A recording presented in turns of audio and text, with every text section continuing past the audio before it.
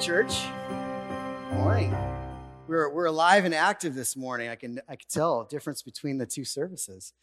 So glad that you are here this Sunday after Thanksgiving. And like Matt mentioned earlier during worship, that this is the first Sunday of Advent where we are going to celebrate the hope that we have in Christ.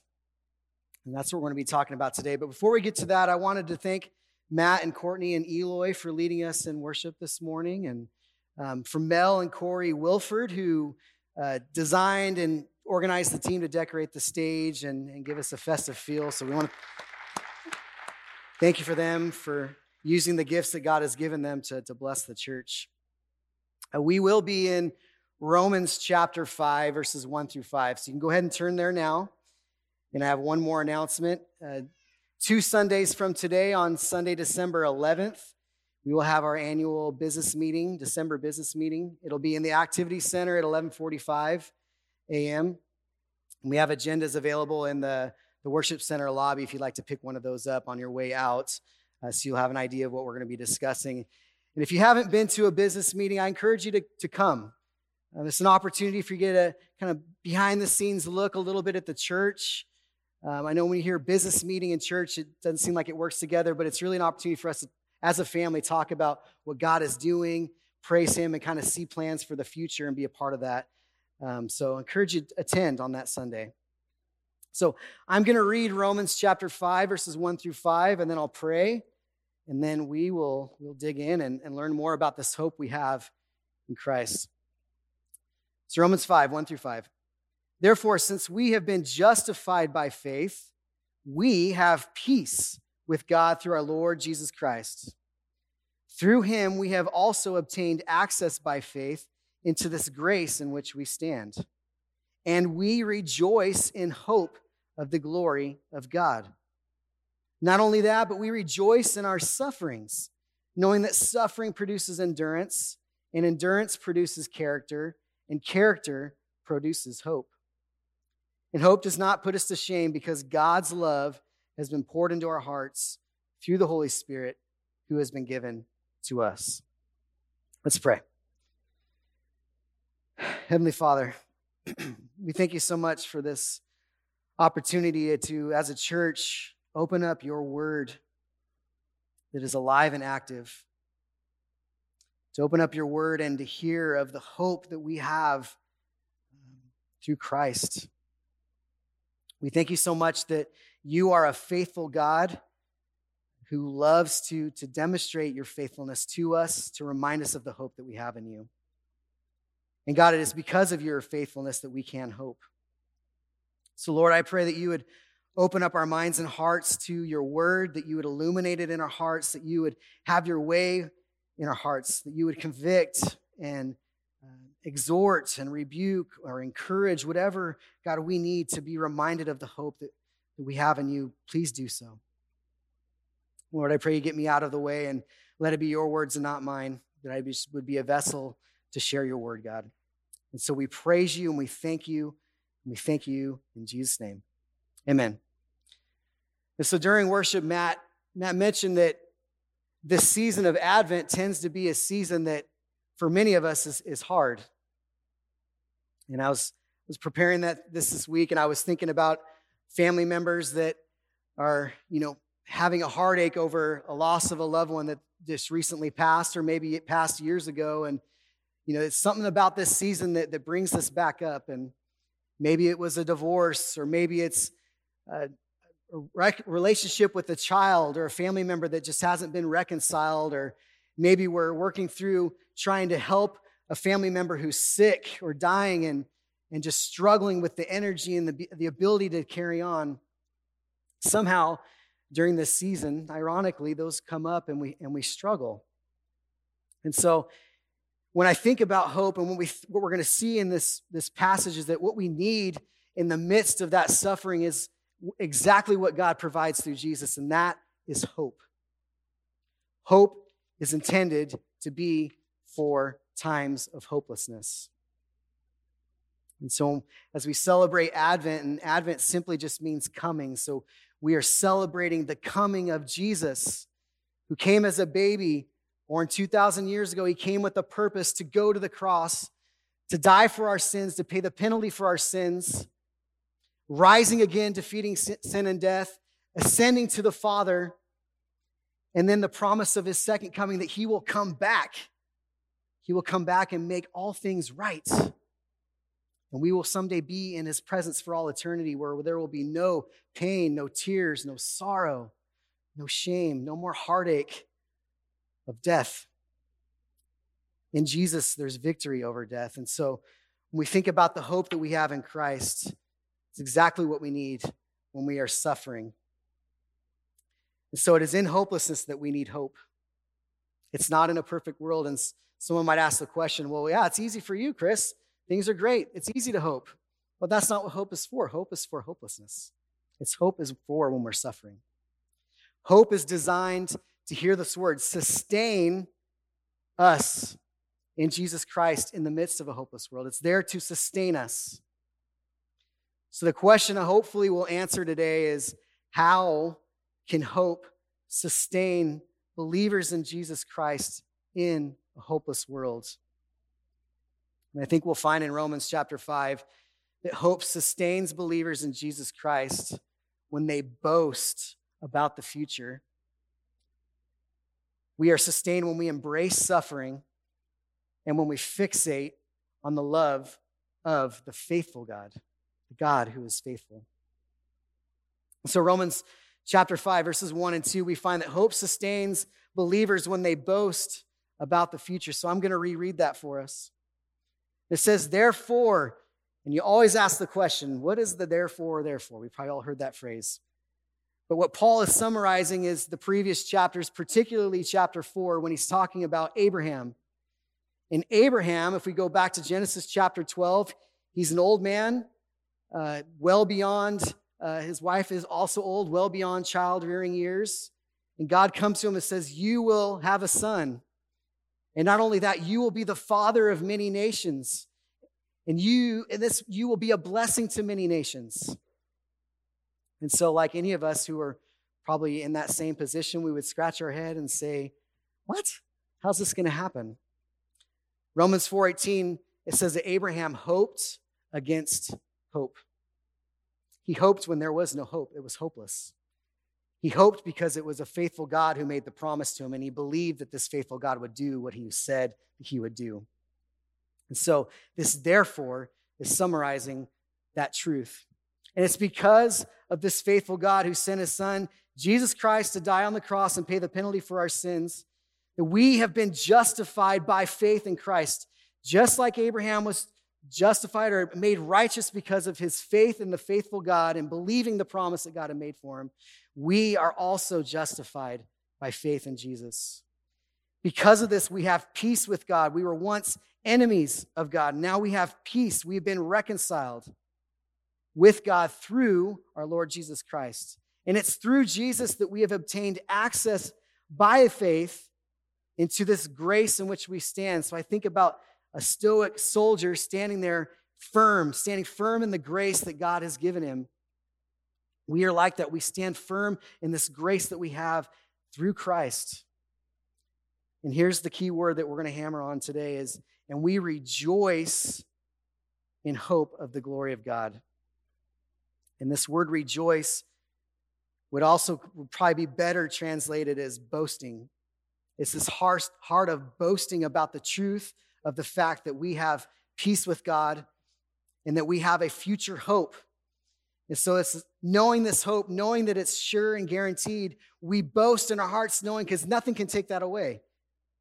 Therefore, we can boast, we can glory in, we have overflowing joy in the future hope that we have because of Christ. So I think about this boasting of this hope of the future, and I think about Abraham, and he's just one of numerous examples of God demonstrating his faithfulness to his people. But as I think and reflect about just all the times that God's demonstrating his faithfulness, I'm convinced that God delights in demonstrating his faithfulness to his people. He delights. He loves to demonstrate who he is and his character because he is a faithful God and he cannot deny himself. And so it is this reason that we have hope. And so because of God's faithfulness, we have a sure hope. We have a guaranteed hope. Nothing can take that away. So this hope that we have, therefore, is eager. It's an eager, confident expectation of something that is guaranteed to happen in the future. And we hope in the glory of God. It's being in God's presence, as Matt said, being in his majestic presence where there's no pain and sorrow and there's complete joy. It's this glory of being in his presence that we hope for. And so when I think about this idea of boasting, I think about baseball. And bear with me as I explain this example, okay? So I am a Chicago Cubs fan, and you guys can boo me if you want. That's okay. I know I'm in the midst of lots of Dodgers fans, so when I share this example, you'll understand where I'm coming from. But this particular manager of this baseball team in March of this year declared that his team would win the World Series. And there's a lot of reason for him to have confidence in that. This team in their division, has won the division every year for the last 10 years, except last year. And so he walks into this season knowing that his team has gotten better, not worse. Usually teams will peak and then they tower off, but his team has gotten better. And so he walked into the season knowing, I have a great team, we're talented, we're confident, we're going to go out and win this thing. And sure enough, during the season, they won the most games. They dominated everybody. And when you watched them play, there was this joy, there was this looseness that they played with, this excitement. And when you watched them, you were excited. They drew a lot of crowds, and it was fun to watch them win and fun to watch them play with this zeal and confidence that they had because they knew that they are good. This team, unfortunately, lost in the playoffs and didn't make the World Series. And it's not a knock on the team, but it's a reminder of the reasons that they were boasting. And so when I think about this boastfulness of heart that we have because of the future hope of glory, it's like this baseball team, except this boasting that we have is for sure and it's guaranteed. But when we have this heart of rejoicing and boasting for our future, we walk with a lightness of foot. We have a joy. There's something about us that's different from the world because the world is hopeless. And so there's an attractiveness that draws people to us who eventually we draw them to Christ. So this boastfulness is like what we talked about a few weeks ago with salt and light. This boastfulness and rejoicing of the hope that we have is very much being a salt and light in the world. And so what reason do we have to boast or rejoice? And it simply is because God is faithful. That's it. God is faithful and we can trust him. Therefore, we can boast. So Isaiah 9:6-7, this is the classic passage where we celebrate the birth of our Savior. I want us to pick up some of these points of faithfulness in this passage. And this is Isaiah. He's speaking hundreds of years before Jesus was born, prophesying what it would look like. And it says, for to us a child is born, to us a son is given. And the government shall be upon his shoulder, and his name shall be called Wonderful Counselor, Mighty God, Everlasting Father, and Prince of Peace. Of the increase of his government and of peace there will be no end. On the throne of David and over his kingdom, to establish it and to uphold it with justice and with righteousness from this time forth and forevermore. The zeal of the Lord of hosts, catch this, church, will do this. And so we see the first advent of Christ coming as a baby, coming here for a purpose, to die on the cross for our sins and rise again and ascend. And then we see his second coming where he comes back and he reigns as king and he makes things right. So God fulfilled his promise of the first advent. We have every reason to believe he'll fulfill his promise for the second. Therefore, we can hope in our faithful God. And so what are some of the promises that we have to look forward to? So we know that we can boast because God is faithful, but what are we boasting about? What do we have to look forward to? And here's three promises that we have to look forward to. One is the promise of restoration. Romans 8:20-21. For the creation was subjected to futility, not willingly, but because of him who subjected it, in hope that the creation itself will be set free from its bondage to corruption and obtain the freedom of the glory of the children of God. And if we haven't noticed, our world is under bondage and in corruption. The last 2 years, we've seen it increase. And so there's hope that everything will be restored. This creation will be as it intended without sin. And we get to be a part of that, a restored people and a restored creation. And I don't know about you, I'm ready for that. As we watch this world, we want to look forward to restoration. The second is our resurrection. Romans 8:11. If the spirit of him who raised Jesus from the dead dwells in you, and if you are believing in Jesus Christ, you have the Holy Spirit dwelling in you. He who raised Christ Jesus from the dead will also give life to your mortal bodies through his Spirit who dwells in you. And so just as Jesus was raised from the dead, we, our mortal bodies, will be raised with him to be with him in all eternity. It's a promise of our resurrection with Christ. And it's a promise of inheritance. 1 Peter 1:3-4. Blessed be the God and Father of our Lord Jesus Christ. According to his great mercy, he has caused us to be born again to a living hope through the resurrection of Jesus Christ from the dead, to an inheritance, listen to this, church, that is imperishable, undefiled, and unfading, kept in heaven for you. Everything that we hope for outside of this hope in Christ is perishable, defiled, and fading. But this inheritance is imperishable, undefiled, and unfading. And those three, we can look forward to the promise of the hope of being in the presence of God where we will enjoy these. And so, as we think about the fact that hope sustains us when we boast about our future, when we have a heart that rejoices about our future, I want to ask you, how often do you think about eternity? If you asked me that question years ago, I'd probably be saying not very often because it scared me. We get so wound up in the present and the things that we are working through and struggling that rarely, do we often think about eternity, but we want to build a habit of thinking about eternity. That's how we develop a heart that boasts about our future. One way that we can do that is Pastor Andy, every sermon series, gives us a bookmark and walks through passages that we can read every day of the week to remind us of the sermon, to remind us of God's goodness, in particular this season as we remember who Christ is and the benefits that we have because of Christ. It helps us put our focus back on our hope of eternity. I encourage you to read that together as a family, spend time in God's word. And so we have a great hope before us, but then the question comes up, well, then how do we hope when we're suffering? Hope sustains us because God is faithful and he has made promises so we can trust him. And hope can sustain us when we as a church stop fighting God when we are suffering.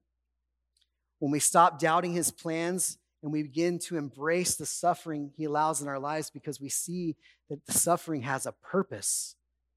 It has a reason. God is going to use it to sanctify us.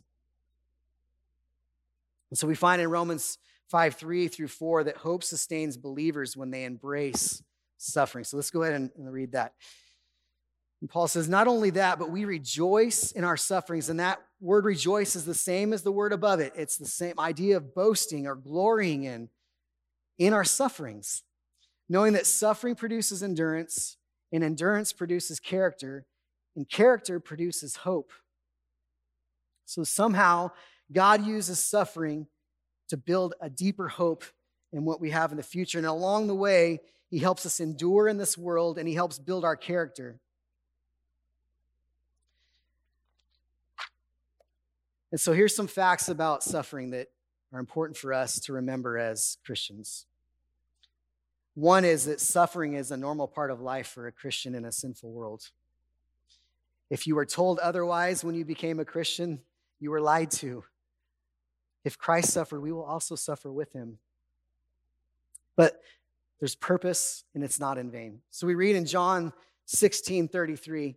This is Jesus talking to his disciples. This is right before he's going to be arrested in the Garden of Gethsemane and right before he goes on trial to go on the cross. This is his last kind of conversation with the disciples. And he tells them, I've said these things to you that in me you may have peace. In the world you will have tribulation. But take heart, I have overcome the world. Jesus is victorious over sin and death. He has overcome the world.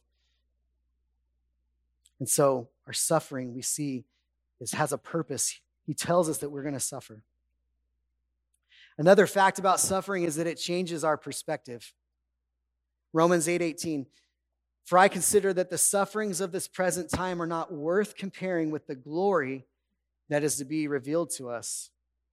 And so Paul's writing to the Roman church, and he's telling them about suffering. And a guy who knows a thing or two about suffering, don't you think? He gets it. But this idea that it helps us change our perspective, God doesn't promise that he'll change the situation in which we suffer in, but he promises that he will give us hope. And so what we think, and when we think about suffering, I get this idea of us having, I call it this white knuckle death grip on the world, okay? So we tend to have a tendency to hope in things of the world, and God uses suffering to be able to pry our fingers away from that death grip. So it's almost like, Chris, hey, let me peel that finger off, buddy, right? Let me peel this finger off. He's trying to peel those fingers away so that we can embrace him. Just can't embrace him with clenched fists. We need open hands. And he promises that when we're suffering, he's going to comfort us. 2 Thessalonians 2:16 through 17. Now may our Lord Jesus Christ himself and God our Father, who loved us and gave us eternal comfort and good hope through grace, comfort your hearts and establish them in every good work and word. God wants to comfort us in the midst of suffering. And so when we embrace the suffering that God allows in our life, is when we allow hope to sustain us in this hopeless world. And so I want us to have some reminders about suffering. One is, if these are true about suffering, then we need to remember that if we're suffering, then that means that God is at work refining us. God is in the business of sanctification, making us more like Jesus. And we see in this passage that he uses that to help us build that character and to refine us. So if you're suffering, God's at work. If you're suffering, that means that God is faithful. That means that God is with you and that he has a purpose. It's not in vain. And I think our hearts naturally want to go the other way. When we're suffering, we think that God's neglected us or he's left us or he doesn't love us or we've done something that he's going to walk away from us. But God is faithful and he doesn't do that. The results of this hope that we exude, even in the midst of suffering, it has a result of it draws other people to us. The unbelieving, hopeless world is going to look at us and think we're crazy and want to know why we can have joy in the midst of suffering. And it gives hope to those who are hopeless. So again, it's God uses us as salt and light, even in the midst of suffering when we have hope, to point people to him, the one who is our hope. And so it makes me think about, how do you view suffering? Is suffering a way for you to check a box and say, yep, I knew it. God doesn't love me. Yep. God hates me. God wants to see me squirm and wants to punish me. I've been there. I've thought those things before. But what we see is it's the exact opposite. And so take some time this season to evaluate your view of suffering and evaluate it against Scripture. What does Scripture say about my suffering? The next thing that I'm encouraging you to do is what I call a burden book. For us ladies, we might call that a journal. For us dudes, it's a burden book or a notebook, whatever you want to call it. But there's been seasons in my life where I remember one particular season, this was 2005 into 2006, where I was depressed, I was struggling, I didn't know what God wanted me to do in my life. And my grandfather was struggling with cancer, and I was in a really bad relationship, and I graduated school and had no clue what I wanted to do with the rest of my life. So me, who's an analyzer and overthinks everything, I just kind of went into this pit of despair. And there were days I would wake up and I'm like, God, I don't know why you woke me up, but you woke me up for some reason, and I don't know what it is. But it was in those seasons that I would write down those feelings of hopelessness, and it would take me back to God's word and say, well, I know that's not true. What does God's word say? It would take me back to truth and to God's love. So I encourage you, write it down. Get it out of your mind and onto paper. Give it the perspective that it deserves. And so when we think about even that idea, we realize that that sometimes when we are suffering, that there's a tendency for us to feel this potential disappointment or question God's faithfulness. And that's exactly what we're going to address in verse 5. And we find that the third thing that hope does, it sustains believers when they fixate on the love of the faithful God. And it is God's love and fixating on his love that reminds us that we have no reason to be ashamed of this hope that we have. We have no reason to be disappointed because it's going to happen. But we have to remind ourselves of this constantly because our heart's going to tell us otherwise, and the world is going to tell us otherwise. So Romans 5:5 gives us the way that we can guard and shield ourselves from this potential shame. Verse 5, and hope does not put us to shame. Why? Because God's love has been poured into our hearts through the Holy Spirit who has been given to us.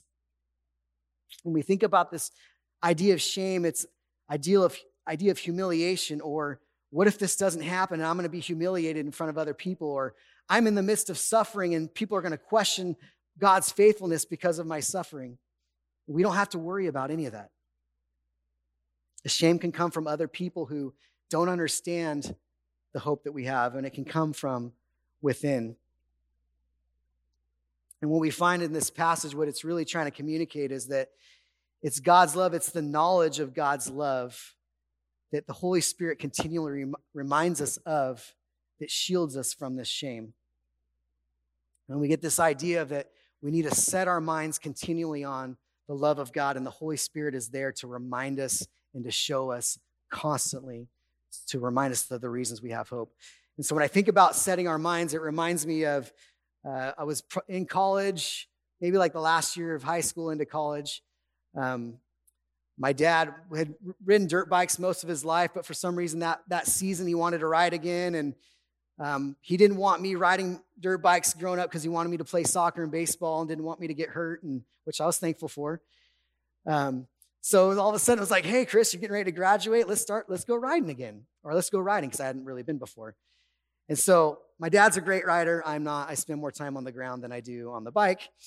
But there's one particular time where we're on the east side of Lake Isabella, getting ready. We're going to climb over these mountains to drop into the desert and go riding out in the desert. And it's kind of like ravines. So you're riding in these little valleys, and there's a lot of rocks and things. And he said, Chris, he said, you see a rock?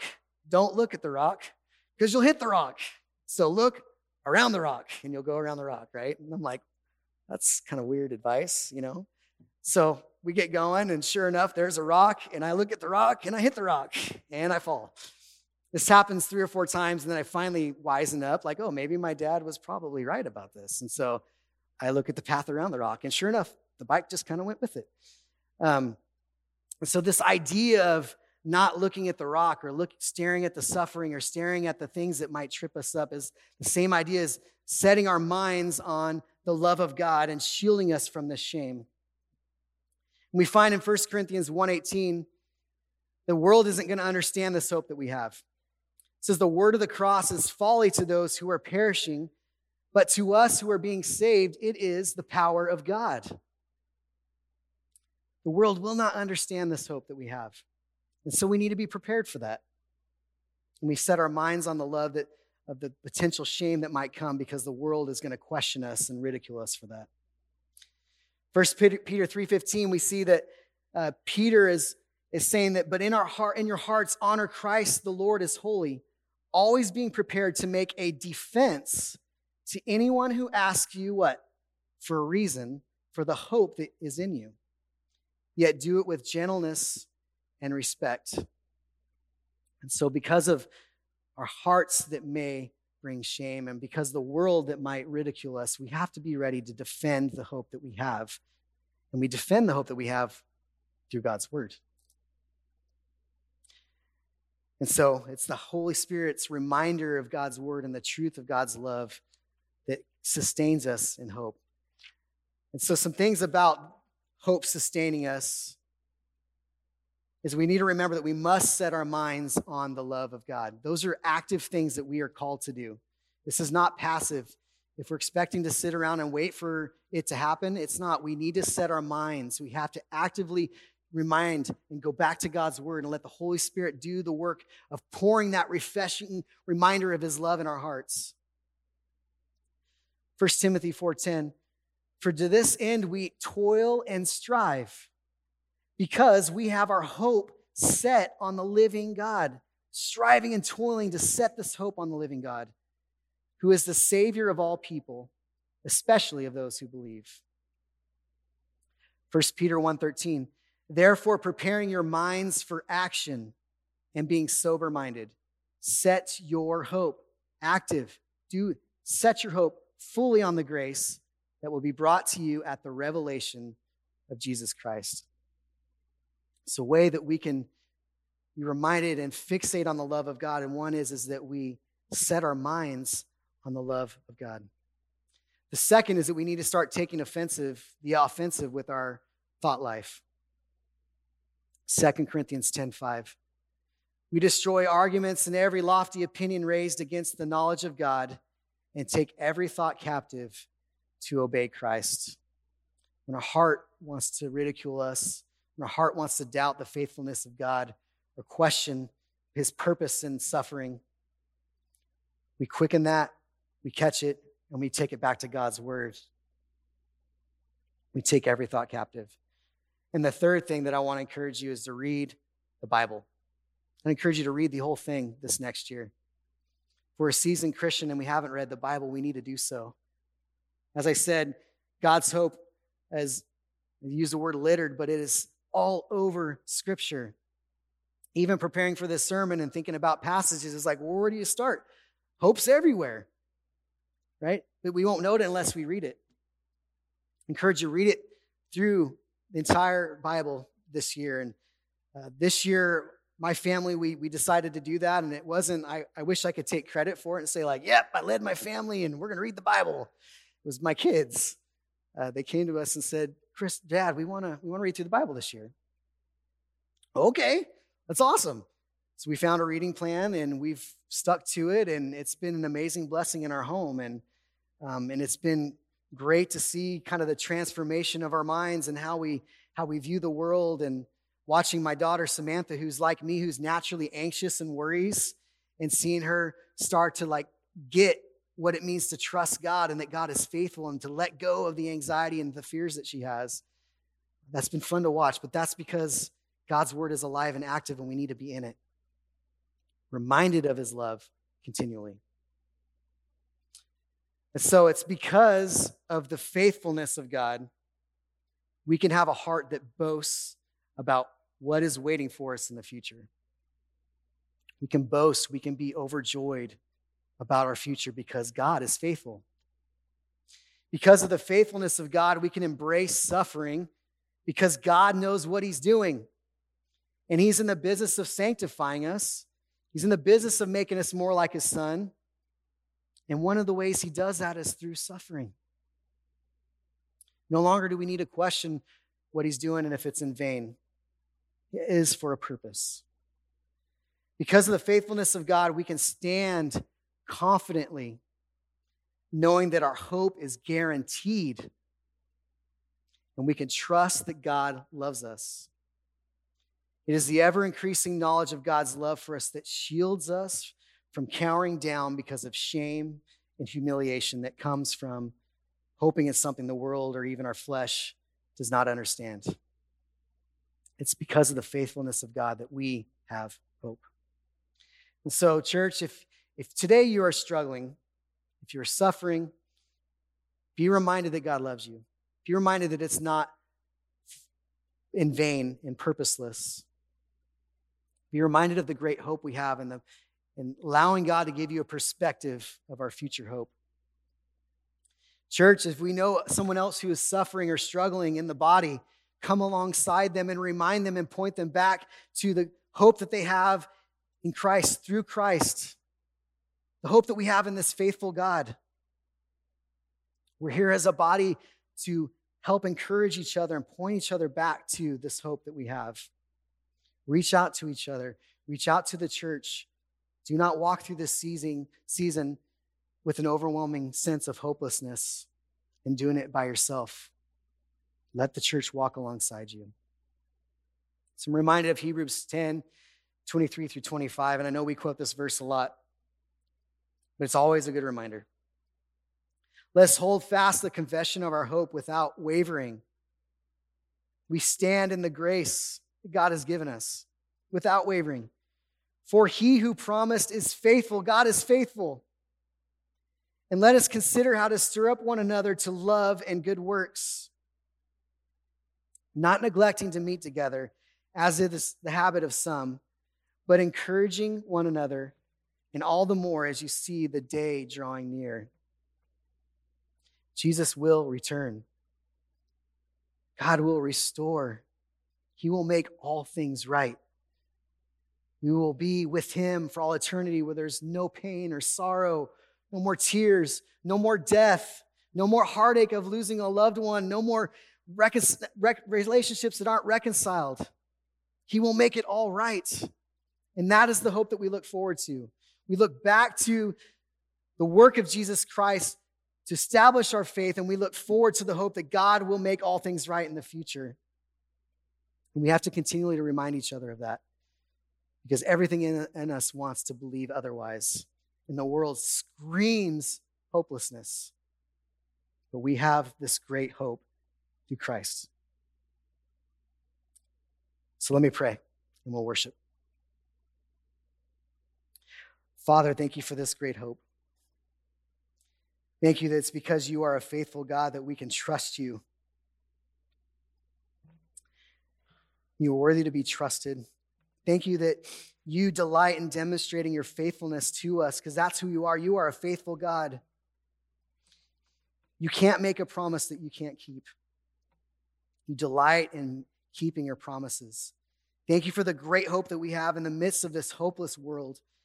I pray that this season and during our life that we would recognize this hope, and that we would cling to this hope that we have in the future. God, that it would sustain us, Lord, and that you would use us to be vessels to demonstrate hope to this hopeless world.